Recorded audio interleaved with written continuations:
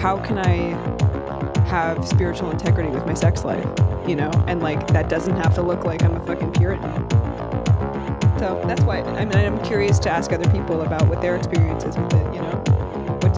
What does others' healing look like?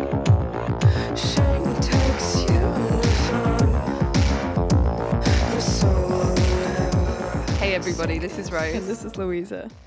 And you're listening to Sober Sex. I made a promise to myself to stop not listening. What it looks like now is that I make conscious choices around my sexuality. It started with putting down the substances, really, and starting to listen. And the listening to my body has changed. Brandon Rice is a person with an impressive and varied resume across numerous different fields.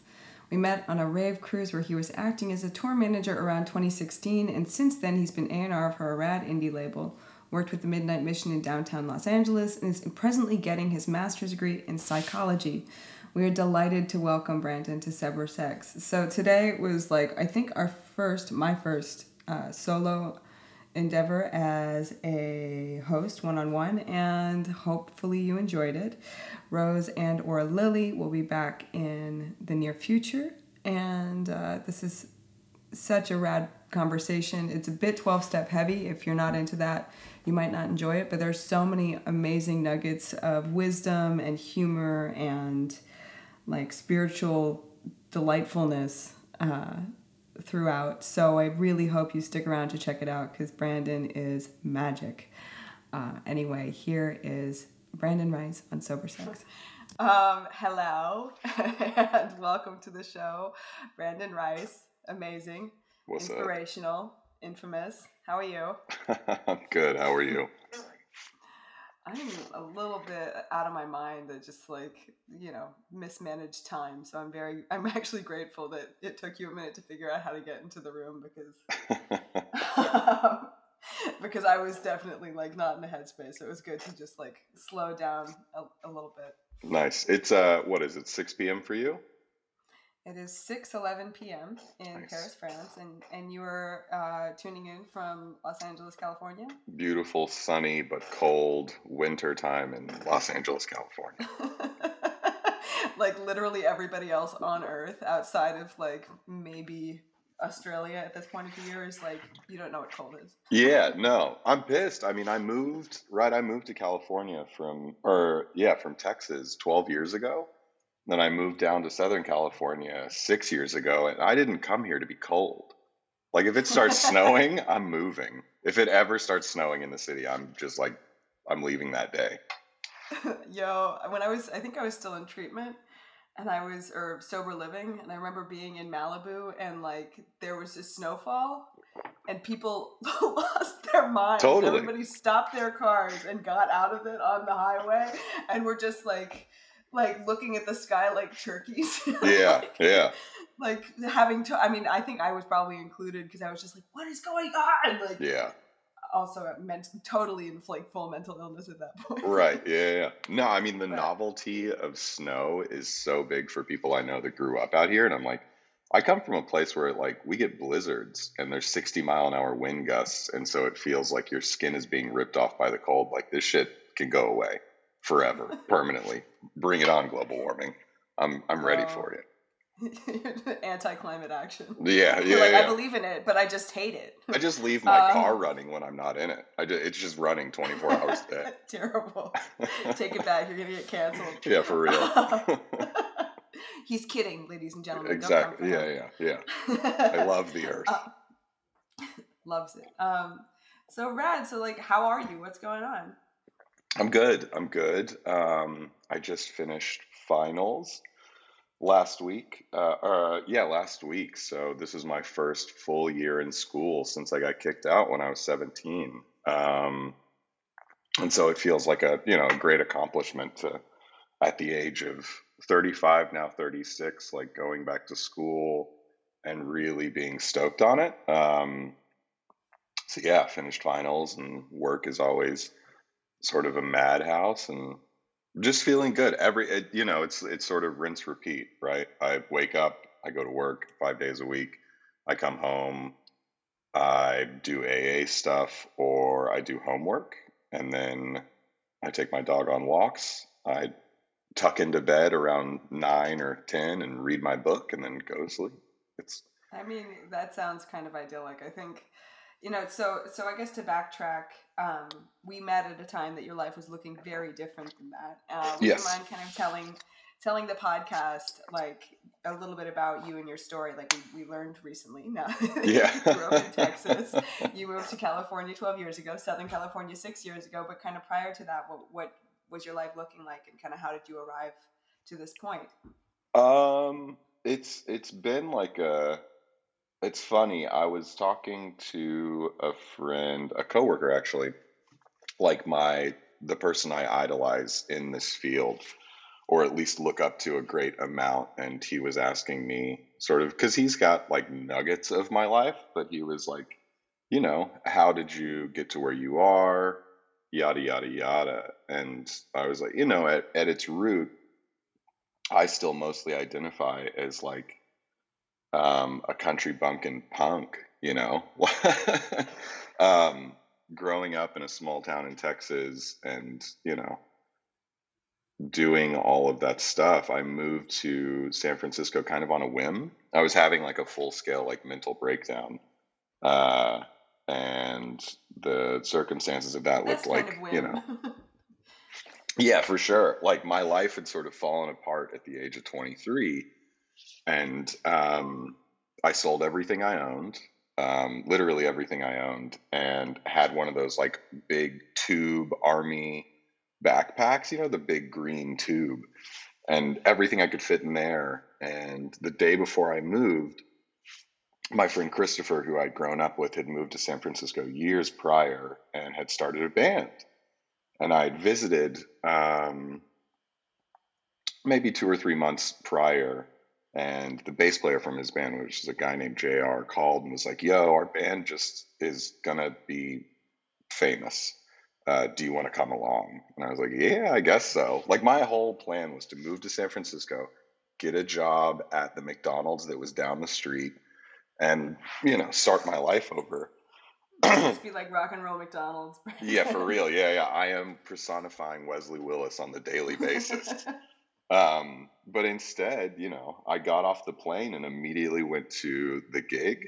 I didn't even go to my house. I went to the gig, got in the van, and that didn't end for basically 11 years. I just stayed on tour um, until I stopped touring in 2017. No, 2016.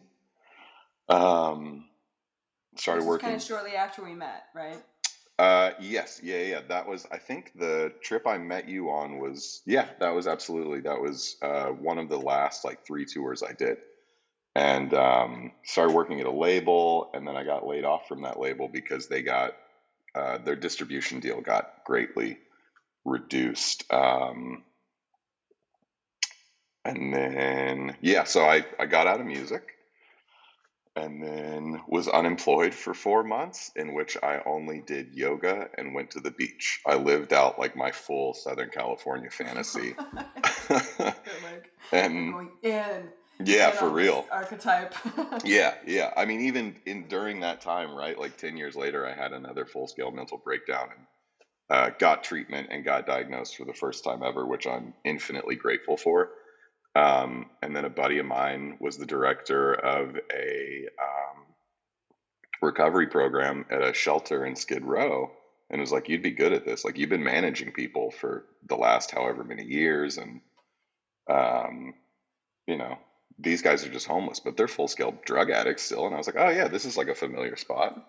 And so I You're like, I'm started. dealing with mental illness and essentially just managing, which is like being a tour manager. Absolutely. And now you're sober, so. Yeah, and the similarities of the job, right, are damn near the same. And so, yeah, I started working down there. I'd been sponsoring guys, right? I got sober in 2017, and pretty soon after, I started speaking on panels down in Skid Row and sponsoring guys down there. And I fell in love with the work. I feel like I found my purpose, more or less. So And I was I'm like, curious, just kind of like to to comb it out a little bit, like what did that feel like in practice?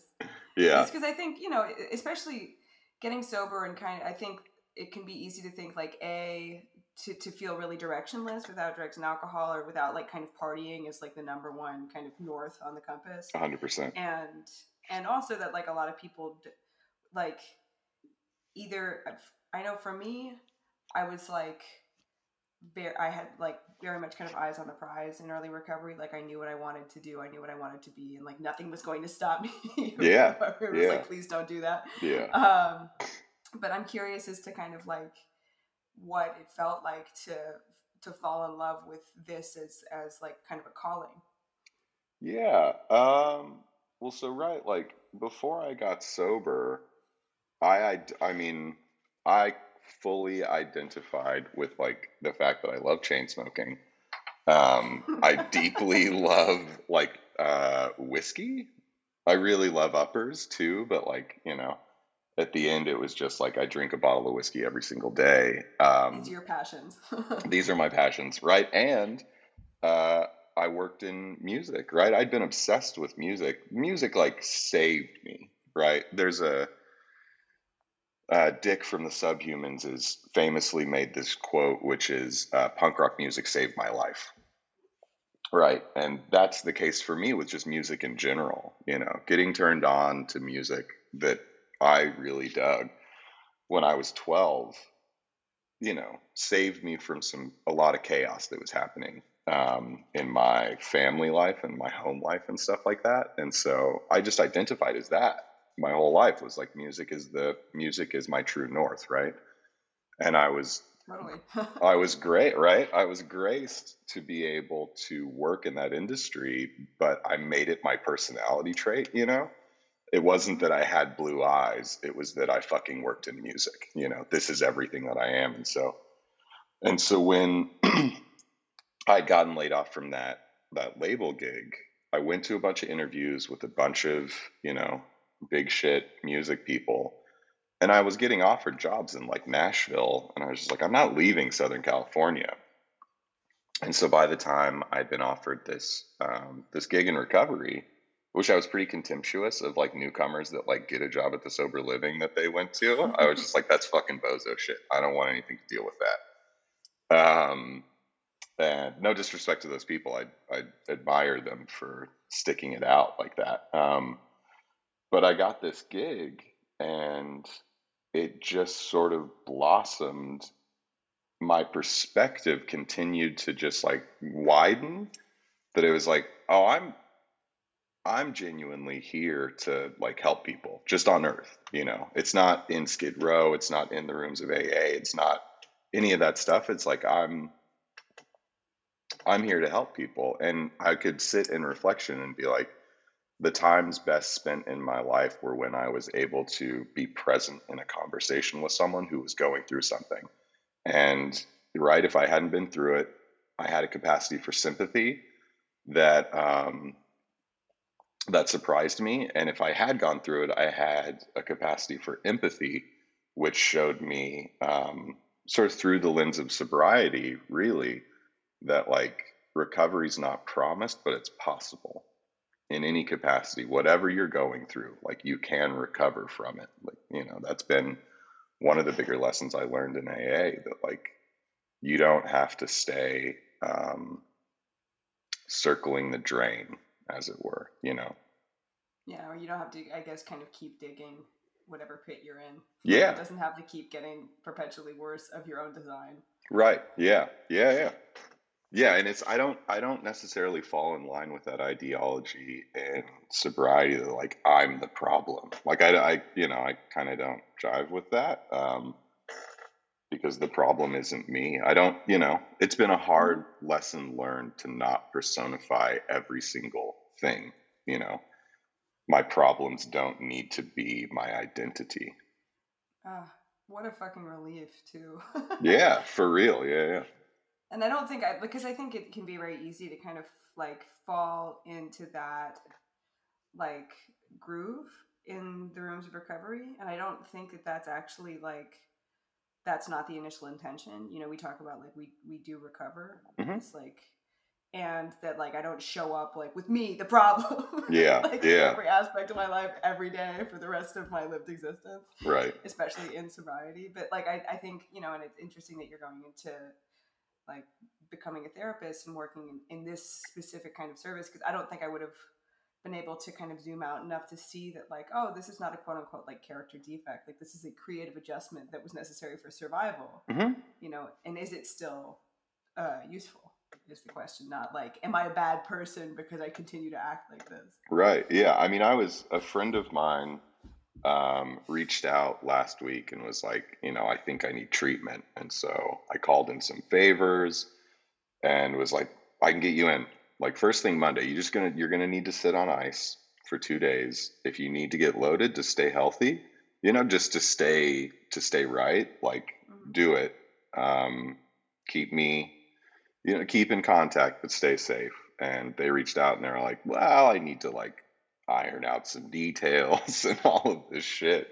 But that same person went to an NA meeting and texted me afterwards and was like, I've been in the wrong program my whole life. I was like, that's great. And so I went and hung out with him yesterday, and I'd never really read the basic text. I think that's what it's called in AA, right? Or in NA. And I was reading the preface. The other blue book. Yeah, exactly. This one was black. Their logo is so much cooler than ours. I'm jealous. They look They're- like a biker gang. Dude, and their merch is just tight. Like everything about them, like the key tags. I was like, fucking, if I Like relapse, Jerry I'm bears? going there. Yeah, for real. Skulls. Yeah. Like you guys are much sicker. Yeah. Also, I'm scared, but But but I was reading this basic text and the word freedom came up a bunch. And I'm not a historian of the big book, or my capacity for memorization is not great because methamphetamines can do some string cheese to your brain, but or some Swiss cheese rather. But I prefer string cheese. Yeah, Just shredded it. yeah, just to get back Tatters. into the kind of like folky jam band stuff. No, but the word freedom really like stuck out to me, in that I don't really know how many times it comes up in the big book, but it really struck me, this idea of freedom and changing the dialogue around relapse, around just addiction in general, right? That like freedom is possible. And so getting into the sort of world of social work, the talk around, or at least the talk that I've used, the language that I've used around addiction, which I find to be true, is that it's a disease that dominates us, right? I always make the similarity of Enter the Thunderdome, Mad Max, and there's that character Master Blaster. There was Tina like, Turner just like Yeah. screaming like Raggedy Man. dude, she's so cool. One man enter, one man leave, two man enter, right?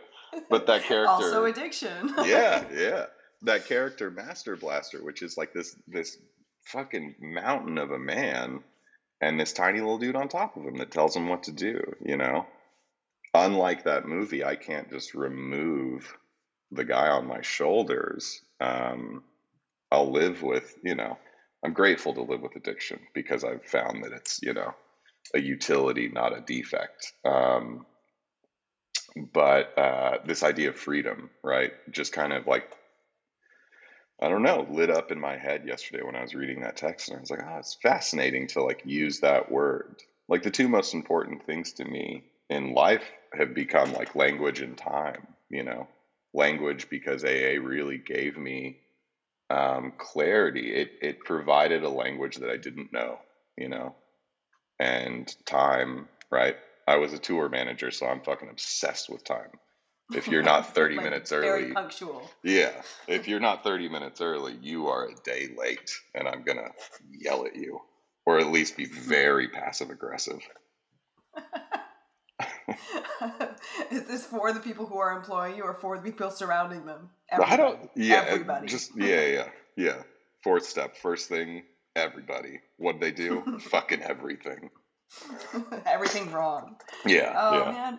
And I think that that's like such an apt comparison though to Master Blaster's small friend on his shoulders, because I mean, like, they talk about it like the, the monkey on your back, but like, especially recently, I think it can be innocuous. Like when I'm living in freedom, when I'm like treating the problem and it's working, then like I don't really even have a concept of that. Like I can relate to it because I know what it feels like, but like it doesn't occur to me regularly while I'm living in it. But then, like, for instance, like this last week was such a fucking gnarly week mental health wise, and it was just like like, and I hadn't normally, my depression, I think, kind of zones in, or like self-loathing kind of zones in on very specific areas. And this time it was just like across the board, like I'm doing everything wrong, and there's a constant like script. There's a dude on my back being like, "You're fucking this up. You're fucking that up. You're probably gonna break your legs when you go running. You're not even a real athlete." Just like it's like nonstop. And so to have this concept of like, what would freedom from that feel like, and what freedoms do I take for granted on like a daily basis, mostly as a result of this fucking program, is like unbelievable. Because when it comes, like in any kind of mental health thing, like be it addiction or outside issues, which you've mentioned being diagnosed with, like it's such a crazy thing to know what it feels like to be quote unquote like normal, to have kind of like a baseline of freedom, and then to like be kind of confronted with this like other thing that sucks so fucking much. Yeah. Well, that's, I mean, I've, right, with the importance of language thing, of like the last probably like 2 months, I've been working on removing the word better from my language, right? Because it's it's a movable target that you'll never hit, and I'm obsessed with targets that I can't hit. Like it's my true north. It's become my new true north, right? Of like, I'm in recovery. I was diagnosed 2 years ago with bipolar mania and depression, right? And so if better to me looks like freedom or recovery from those two things, I was like, I don't know, something clicked one day to where I was like, it's not about better. Like, because normal isn't a real thing, right? It's always quote unquote normal. It's never just like fucking normal. And so I thought about the same thing with better, and I would like kind of meditate on this idea. And it's not about, for me, it's not about better, it's about different. Right? Because what I really want is a different experience. I don't necessarily know what better looks like, and I'm not invested in cash and prizes, because I don't know what that looks like. Like, I would really love to drive either a 90s Miata or a PT Cruiser. Like, those are my dream cars, But like, yeah, like the shitty Beach Boys thing, right? But like different I can experience on a daily basis. Better, I don't have a capacity to experience necessarily, because like I've got a pretty warped perspective about like what I ought to have and what right, that kind of thinking enters in. So especially with mental health, is like, I feel fucking terrible today, even medicated. I wake up and I'm like, it's not some Chicken Little thing anymore, to where I don't think the world is crumbling around me, but I identify as the problem. I wake up that morning and nothing I do is right, I meditated the wrong way, which is one of the most ridiculous things anyone can say. But as a concept, is like, that's not true. Yeah, it's literally impossible to meditate incorrectly. But this idea of like, on awakening, what the fuck does that mean? When can you awaken? Literally any time of the day, So if on awakening I'm just seeking to have a different experience, then it's sort of a softer, kinder way to go about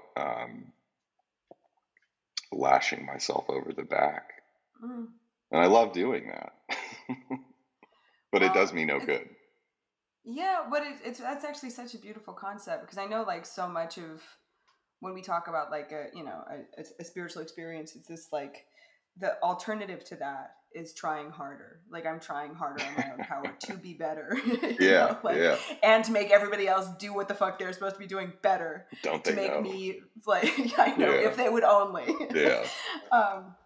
And I like that because it's like also, as you mentioned, you know, it's been pointed out to me, and this might be like apologies to listeners who are not in fact like in 12-step recovery because we're going deep. Yeah. But I think this is like such it's one of my favorite conversations to have, just because this, you know, like when we talk about being restored to sanity, like there's a high likelihood that I don't even know what that looks like.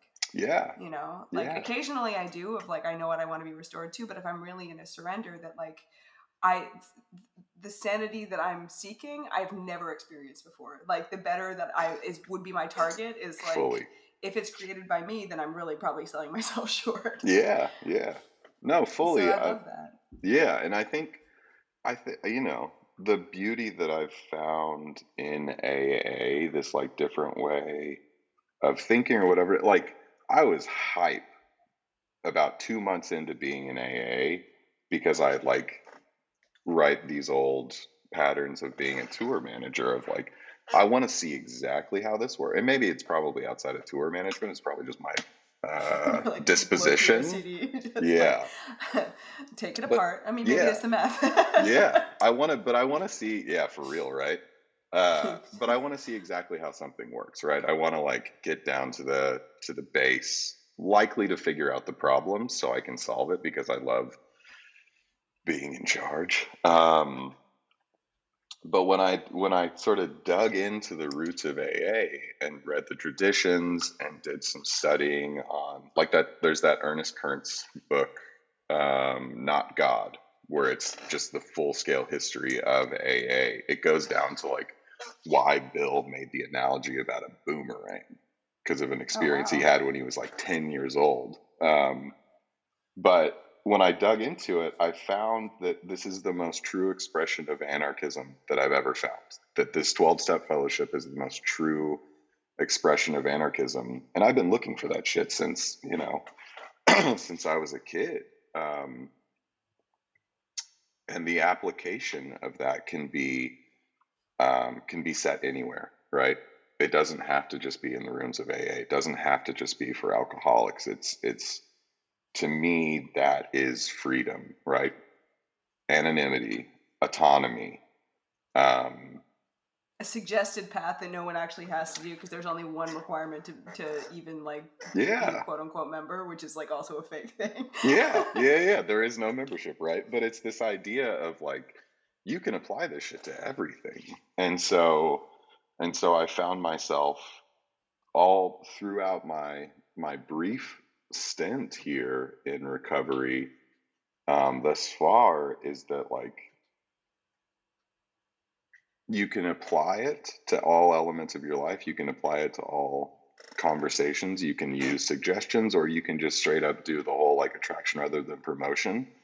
But again, with language, replace the word recovery just with freedom. Do you feel dominated by something? Is it something that you find that you don't want it to be? And like, you know, as per the name of this this podcast, right? Sober Sex, of like, where do I find my ideas about how I'm a bad person around bisexuality? Where do I find the bad things about like what sobriety is? Because sobriety is simply abstinence, right? It's really just simply abstinence, but we in AA take it to mean like, well, are you working on all of these other aspects of your recovery? Your constant spiritual growth. Yeah. And to have a sobering experience doesn't mean that like, you know, I suddenly have so much adrenaline in my body that it ruins my high.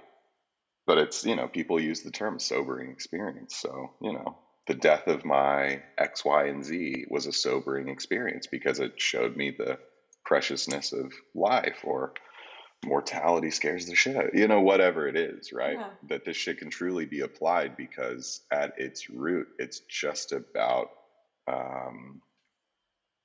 relief and different, you know, not necessarily better, not worse. It's just different. New freedom. Yeah. Yeah, that's beautiful, especially because I think like so much of this having these conversations for this podcast have definitely like helped me shake out my attachment to like quote unquote doing 12-step right. Right. You know, especially because like prior to this, I found out that in fact I was not an alcoholic but a cocaine addict. Yeah. I'm not allergic to alcohol except for it makes me want to do a bunch of coke. Yeah. And then stop doing the alcohol so I can feel the coke more, which is like apparently not an alcoholic thing to do. But like, and to not judge the experience of others. Like if they're having, like, as you say, like sobriety or even not sobriety, but like a new experience in whatever that looks like whether it be kind of a spiritual experience of their own sexuality or creativity or a new ability to be authentic in their work or their lives. Like I want to have those talks. So it's really exciting that you're kind of bringing that to the table. And I know that so now that we're halfway through this hour, we're now about sex. Yeah. You touched on bisexuality, but I'm curious as to like some of the first messages that you received around sex and sexuality and like what the kind of early ideas that you had around that, like perhaps way prior to your own sexual experience. Yeah. I mean, as I sort of touched on in the essay that I responded in email form to you. My favorite. I was like, Brandon, this is amazing. We typically send out like a guest pack so people can tell us if they're uncomfortable answering questions because we know a lot of this can be sensitive subjects. You're the first person to answer them in writing.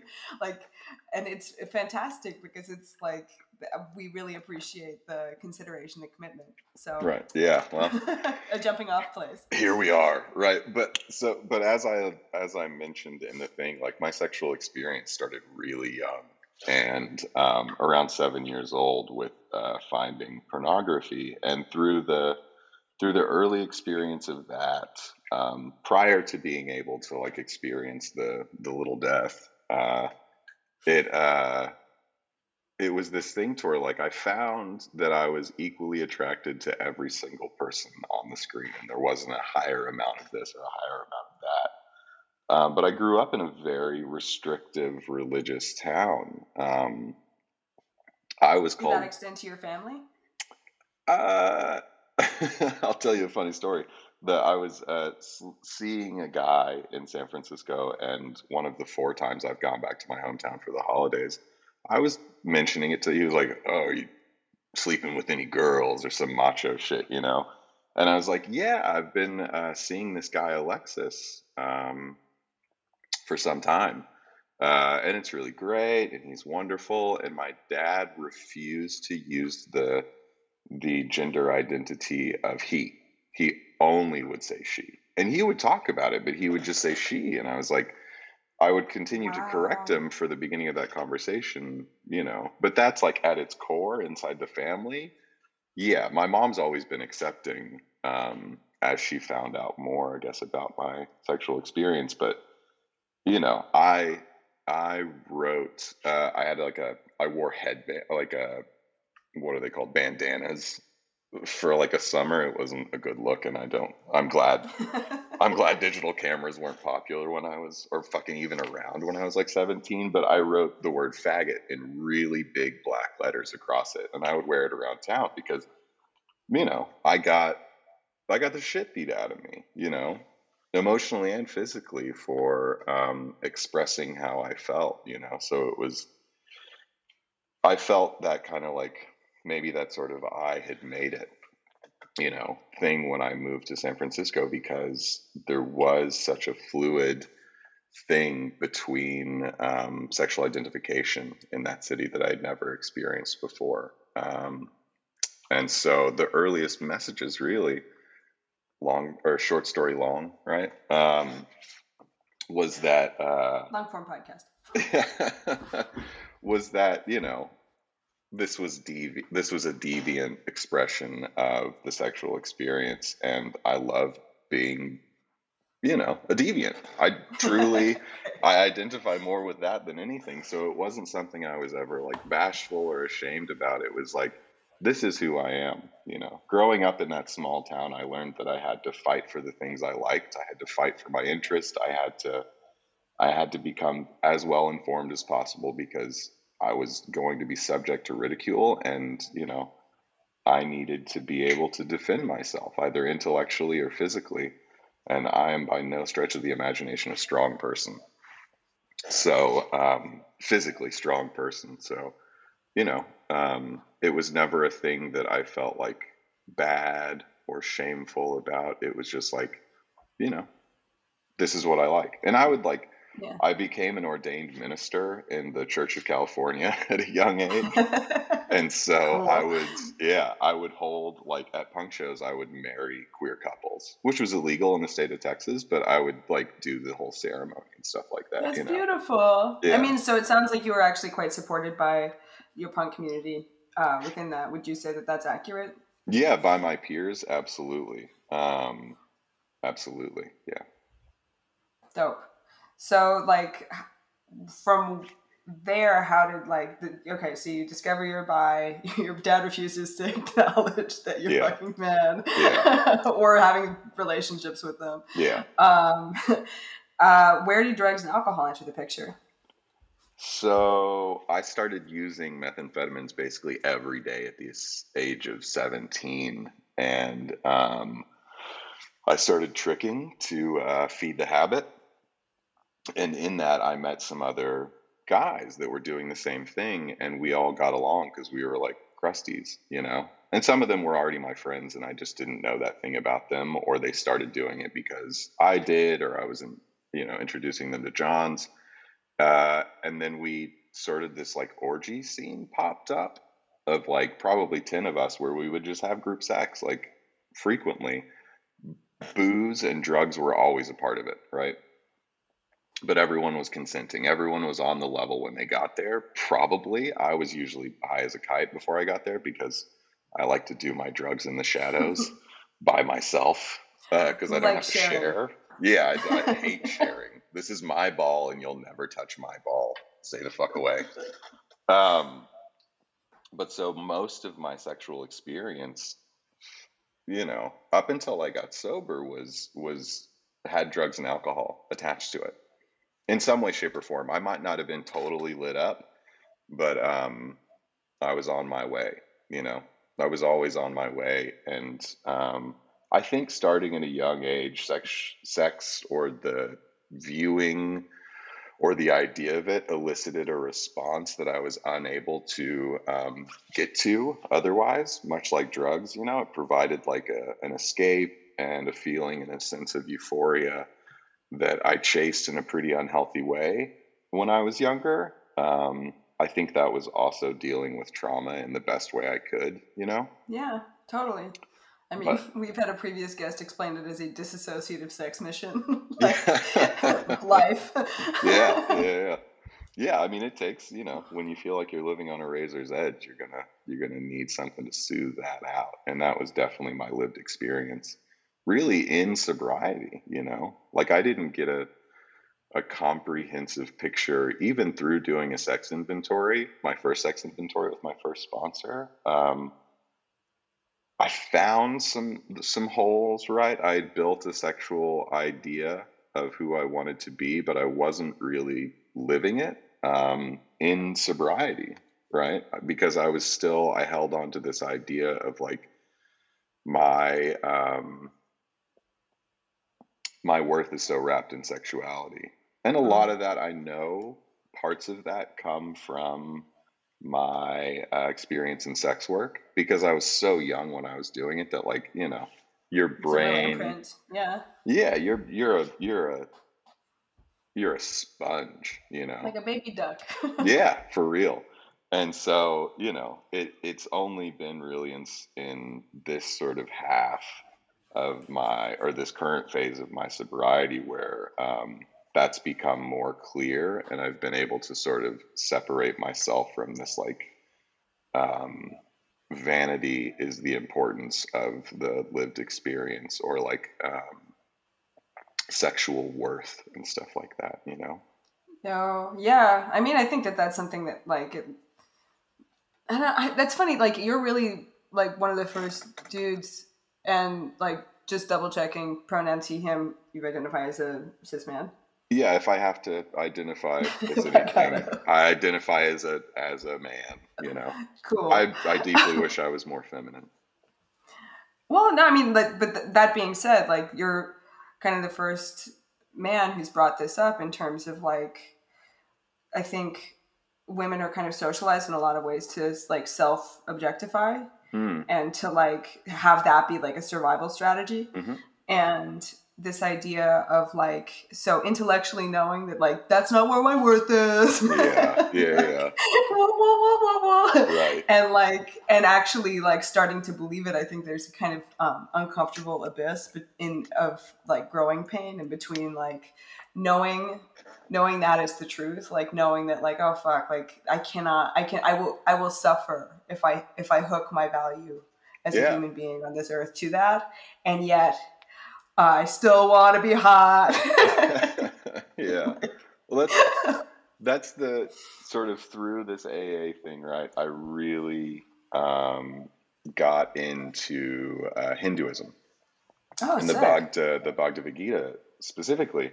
Um, and there's the basic, the boil down of it is like there's the Atman and the Brahman, right? There's your higher conscious self, and then there's your earthbound skin sack, and what the earthbound skin sack does has nothing to do with the higher self, right?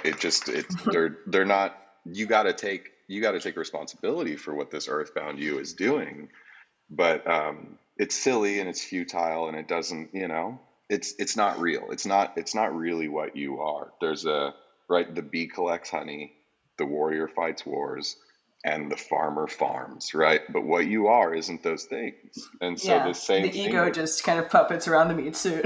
yeah, Like, yeah. So this idea of like my worth as a human being is wrapped up in my sexuality. Like I'm gonna fall back into that constantly. I'm gonna fall back into my vanity constantly. It's not something I can separate from. But if I choose to seek the conscious experience of like I'm not that, right?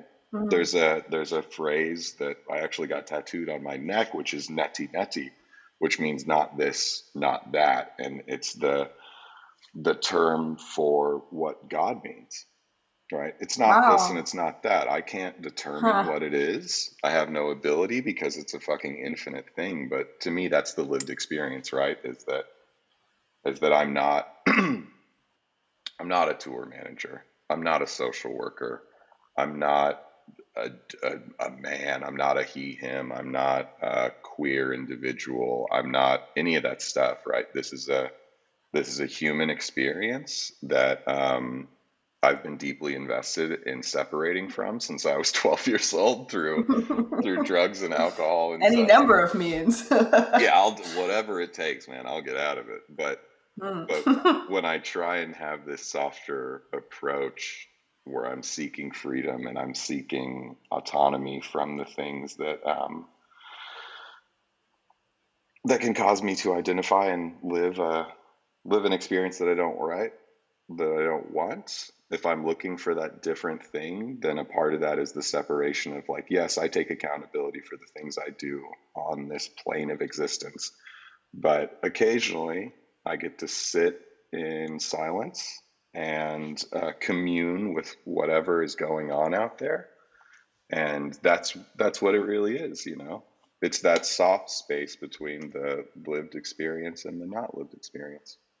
So the dance with the mystery, if you Yeah, will. yeah. It's the Um, Garth Brooks song, "The Dance." Literally, this is my how did you discover that this was like kind of your spiritual leaning? That's that a lot of people kind of go back to, I think, like a spiritual path of origin, like, or find, a kind of, for me at least, like a little bit of a cafeteria style, but like loving relationship with a higher power. But this is atypical from what I've observed. So how did you kind of find this as your spiritual path?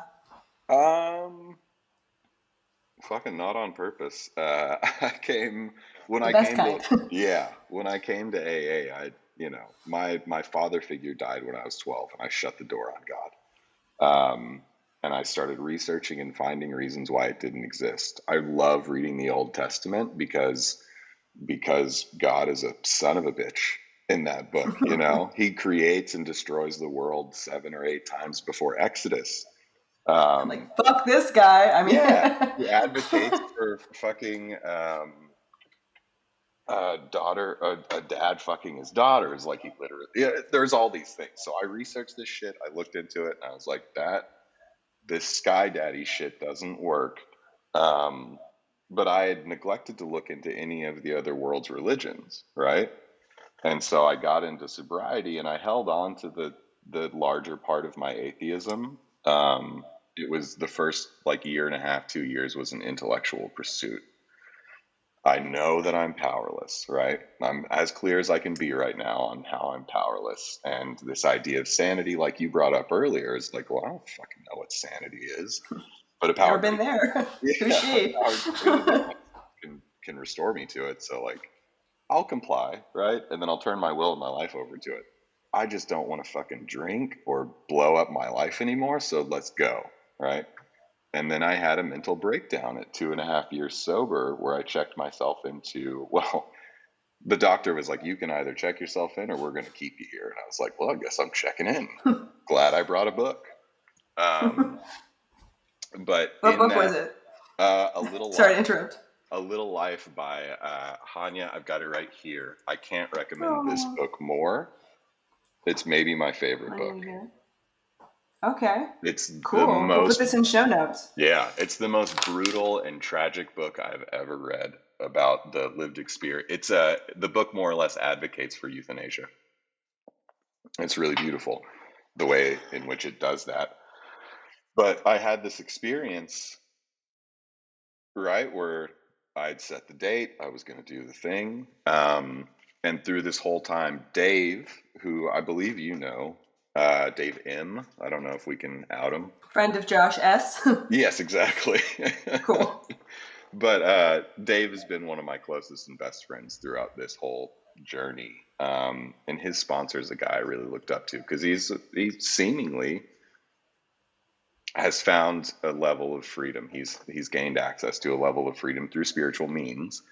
And he, broke that off to Dave. And so when I got out of the hospital, much like the drug addict that I am, I not only wanted what Dave had, but I wanted to know his supplier because Dave was going to give me some step down shit. And I don't want my shit stepped on. Go to the source, man. Yeah. Don't cover a cover. Yeah. Exactly. So I went to this guy, Brett B., and was like, will you be my sponsor? And the continued experience that he and I had, I'd read the Bhagavad Gita with my previous sponsor, but through this process of doing AA, it was no longer about an intellectual pursuit because I needed to stay alive, right? Mm-hmm. I needed to stay alive. And this guy had the same experience at the same amount of time in sobriety. And he was like, this is how I got through it. And so I took what he said, not necessarily as law, but as a suggestion that was so attractive I couldn't not try it out, And through that, the words in the Bhagavad Gita, which is like, the translation of that is the song of God.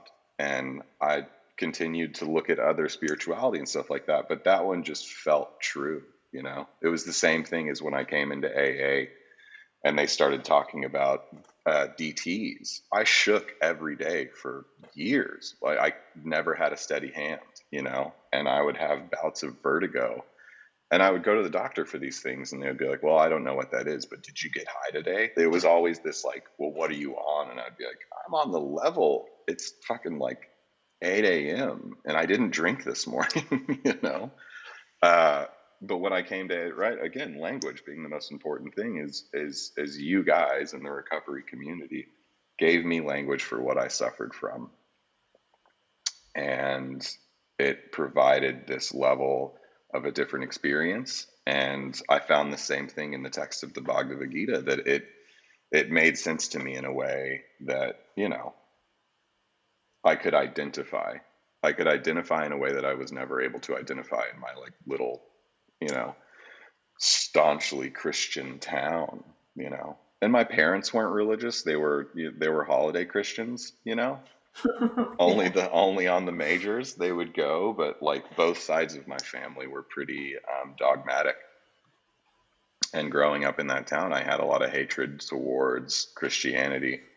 And that softened around the edges. It's certainly softened now, especially like researching like the Christian mystics and Gnosticism and Franciscan. Like there's Richard Rohr, who's so great. He's fucking breathing incredible. Underwater, right? Yeah, he's incredible. The thing he talks about, this is my favorite thing, and let me know if I'm talking too much. But no, this is again long form pod. Yeah. We love it. Richard Rohr has this story where he's talking about, and this really opened up the third step for me, where he's talking about the grandmothers and the grandfathers, right? In Christian mysticism, these are the elders. And they had gotten together because they believed the word prayer was insufficient. For what it was, they thought the word prayer was pretty insufficient. So they got together and they convened and they came up with a new word. And that word was contemplation.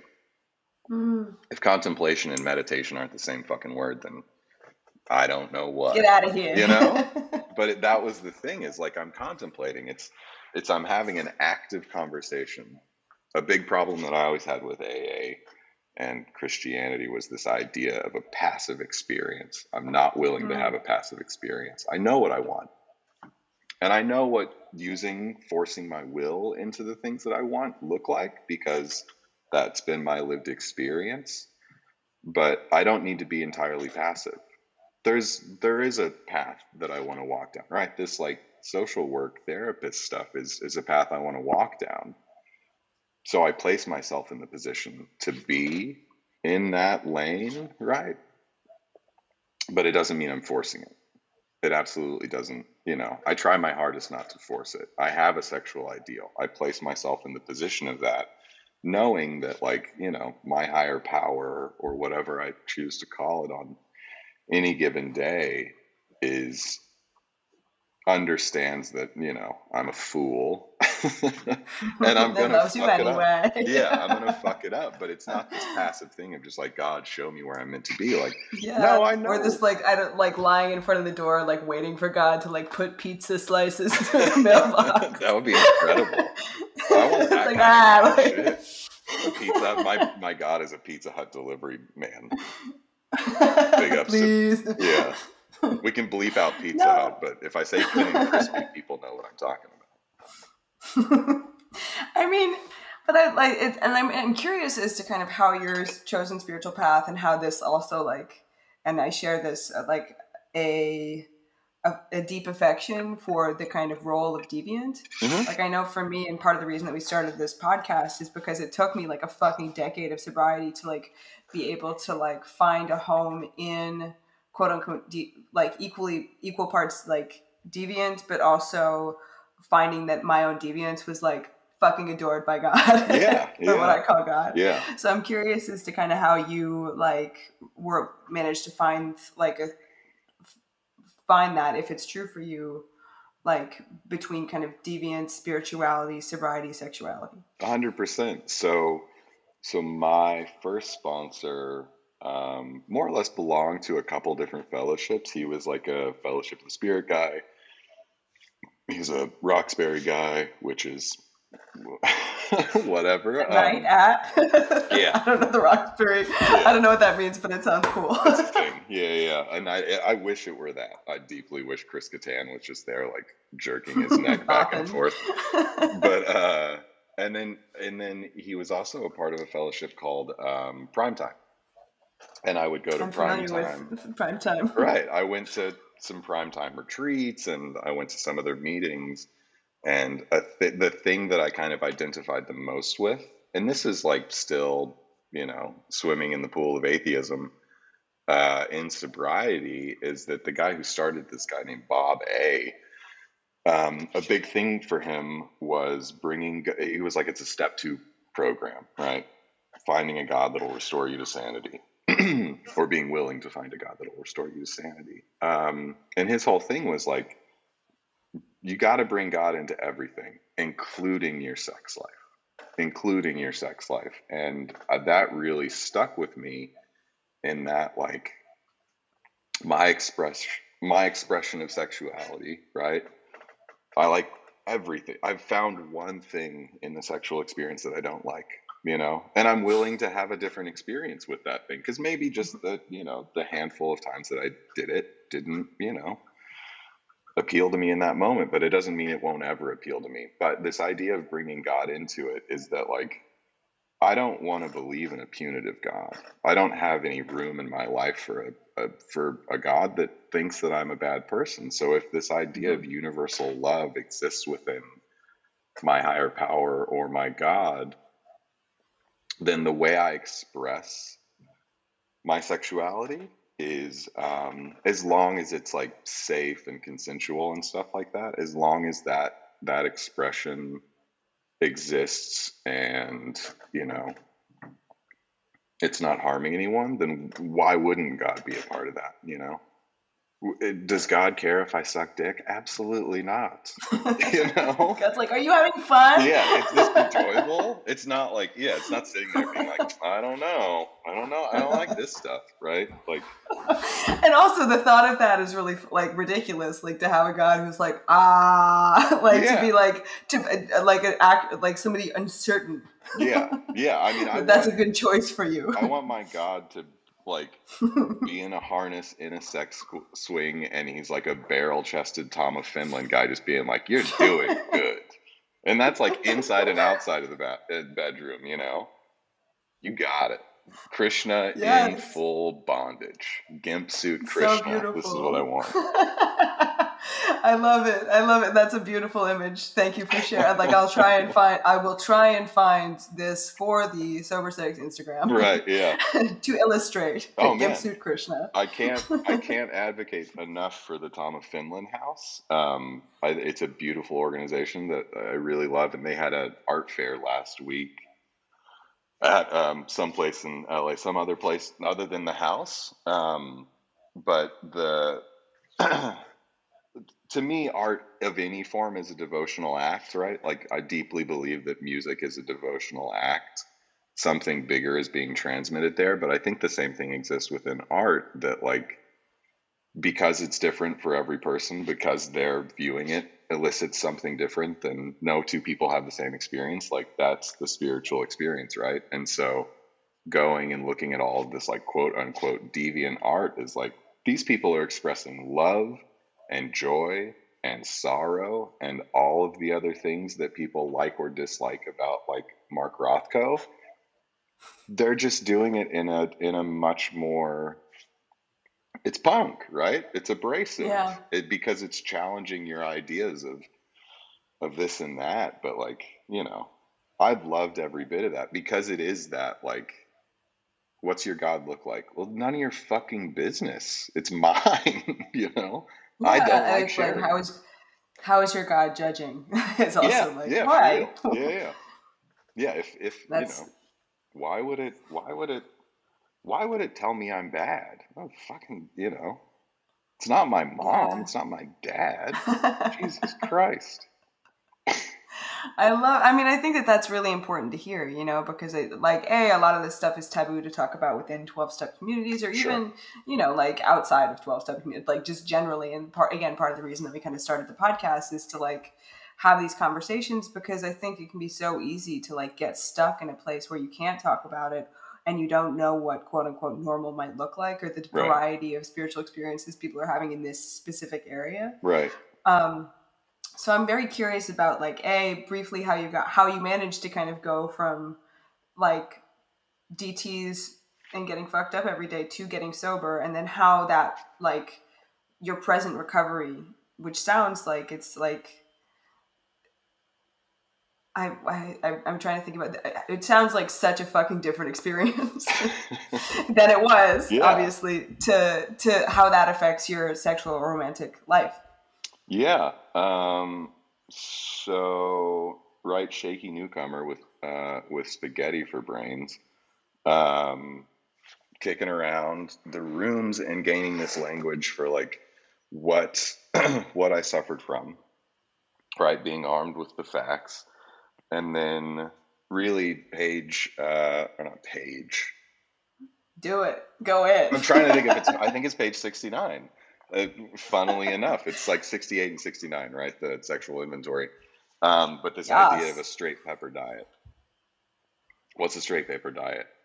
Because I'm not subjecting my sexual appetite to fucking Bill W., a book written in 1939, when part of my sexual expression was absolutely fucking illegal. I am not subjecting this to an old idea about what sex is. Has always had the deviant expression, right? It goes so far back. If you look at the and removing it from like shame and like, as you say, the kind of paradigm that was created for people that aren't living what you're living. Right. Yeah. It's my experience to have. And so while I never felt guilty for the sex that I've had, or shameful, I guess I've never felt shameful about my sexuality. I've done things in sobriety. I've weaponized sex in my sobriety, right? Through a character defect of manipulation. I know I can be a highly manipulative person, because I'm selfish at the end of the day, right?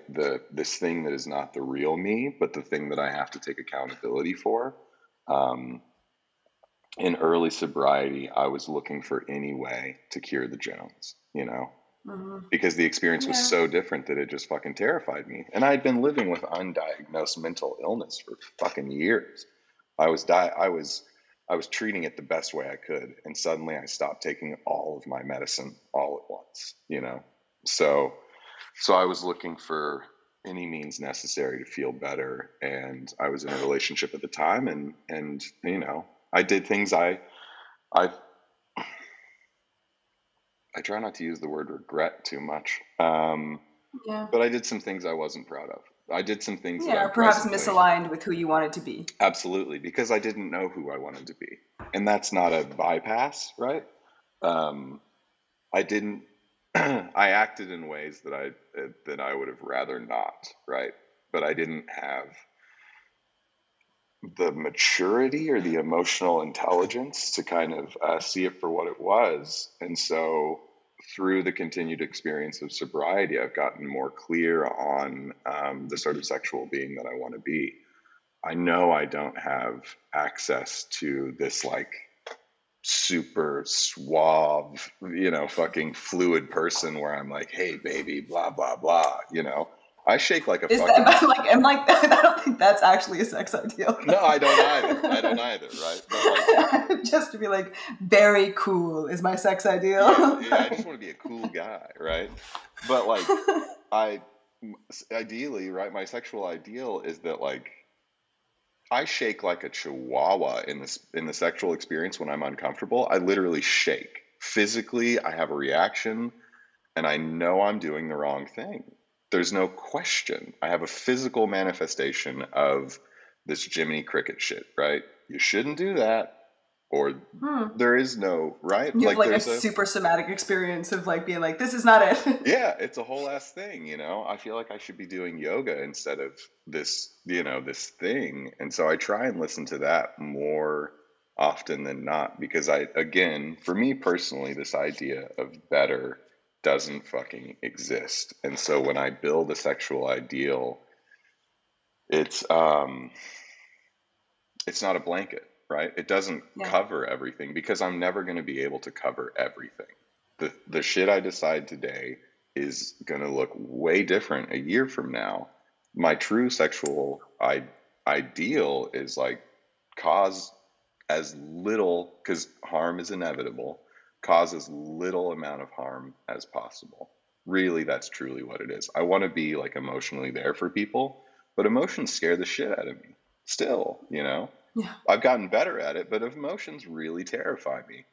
And I work on these things to the best of my ability, but I'm not going to subject myself to being like, well, you fucked up, Yeah. I mean, but I think like it's almost, in my experience, it's quite in line with what you were talking about like kind of being in the like the breezeway of like the wind of a higher power, of Yeah. just to be like, is, like you said, like, am I causing no harm? But like, what's the positive of that? Of like, am I acting with like integrity or authenticity? And am I like behaving in relationships, like whether that be short term or, you know, long term romantic relationships, Yeah. in a way that feels aligned with like the love of what I call God, Yeah. right? Yeah. Yeah. Am I being, and also I think am I being true to myself? Am I being Yeah. this picture of what I think I ought to be? Or is this like really, because, you know, bondage, right? Just BDSM in general has some elements of harm in it, right? Mm-hmm. Perceived harm, not actual harm, but perceived harm. It seems extreme to some people, and to some people that's an absolute spiritual experience. There is a release that happens there that is, you know, incapable of being expressed in another way. If that's how I am currently choosing to express myself in this way, right, then I'm being authentic with myself. I'm not subjecting it at any point in time to anything else, because if God exists in everything, if, you know, if a higher power exists in everything, then it's absolutely present in that moment. And not only do I have a higher power in that moment, the other person has a higher power in that moment. And those two things are convening with their own higher power. It's this, you know, this infinite spiral. yeah. Because, you know, that, No, I don't know. no, totally. And I think also that it's like, I mean, the next question on the sheet is like, what's inspiring you right now? But I do think that there's something that like, that whatever one's kind of like, I use the word kink because it feels easy, and I know a lot of people don't identify as kinky, but for the sake of ease, we'll go there. But whatever one's kind of thing is, it's like this idea of like an access point, you know, to like, as you were saying, like as something that is unexperienceable in any other way, Right. you know. And I think that there is like, there can be tasting God in that, you know, like even or perhaps your case, especially if it's deviant. And actually that like this form of spirituality that can be kind of touched in a way that might not be kind of traditional is in itself like a delight of the universe. Yeah. You know? No, I think, and I Like think, oh, go ahead. No, I was going to say there's a, like, I think it's a Sufi mystic. It's like Rumi or Hafiz who talks about like God, the spiritual experience being of like two fat guys in a boat continuously like bumping into each other and laughing. Like, That's sick. I like that a lot. it's like the cutest. Yeah. And like maybe that's it. You know, like that this is just a little bump with the divine. Yeah. I mean, I think not everything needs to be taken so fucking seriously, you know? Like, what is the purpose in defining all of this stuff? Like, for me, right? I can only speak for myself, but like, do I feel safe? Am I providing a safe space for another person? Am I as conscious as I can be? Am I safe? Is the other person safe? Is this consensual? Am I causing harm? Is there a potential to cause harm? Is everything as above the board as possible, right? If you can answer all of those, or even make a pretty informed guess, if all of those things are on the level, then who's to say it's wrong, you know? Because they're not there with you. So why the fuck are you thinking about them? Be present. For God's sakes, be present, you know? Yeah. Because that's all you got. You're exactly where you are. There's that, right? Eckhart Tolle, the modern Canadian philosopher, right? Is he Be Here Now? Yeah. Or is that Ram Yeah. Dass? No, Be Here Now is Ram Dass, but the Power of of Now. now, right? Yes. The power of now. Be here with the power of Yeah. now. Yeah. You're whole on and capable of being anywhere else than you are right now, and you can only be with the presence of the people that you're in the room with. Or, you know, there's a Bill Callahan quote I used to hate the word God, and there's a Bill Callahan quote I love, which is, God is just a word and the argument ends there, right? So why can't this idea of God be in the room with you? Because it's a fucking word, you know? It's an unsuspected inner resource which people presently identify with their own conception of a power greater than themselves. So if it's in me, it's in every expression that I do. It's literally everywhere. And everything, like, that's the choice, right? Yeah, totally. I you know, I think it's ought to be here. I think it ought to be there. It's everywhere. Who gives a shit? Don't take it so goddamn seriously. Well, just kind of speaking of which, I'm like, because most of our interactions kind of since we met, which was on a fucking rave cruise, that, like, have been kind of about our work life. I'm so moved that you've become like a big book scholar, and it's like and I'm just like, oh my god, it's so awesome. And so this conversation has been such a delight. But before we close out, and to end on a like, don't take it so goddamn seriously note, we are going to pivot into the lightning round. So don't think too hard. Just have fun. What's the favorite series you've watched this year? I don't like TV. Then book. Such a polite one. Brandon, that answer. Favorite book that I read this year. I'm looking at all of the books. On Earth We Are Briefly Beautiful by Ocean Vuong.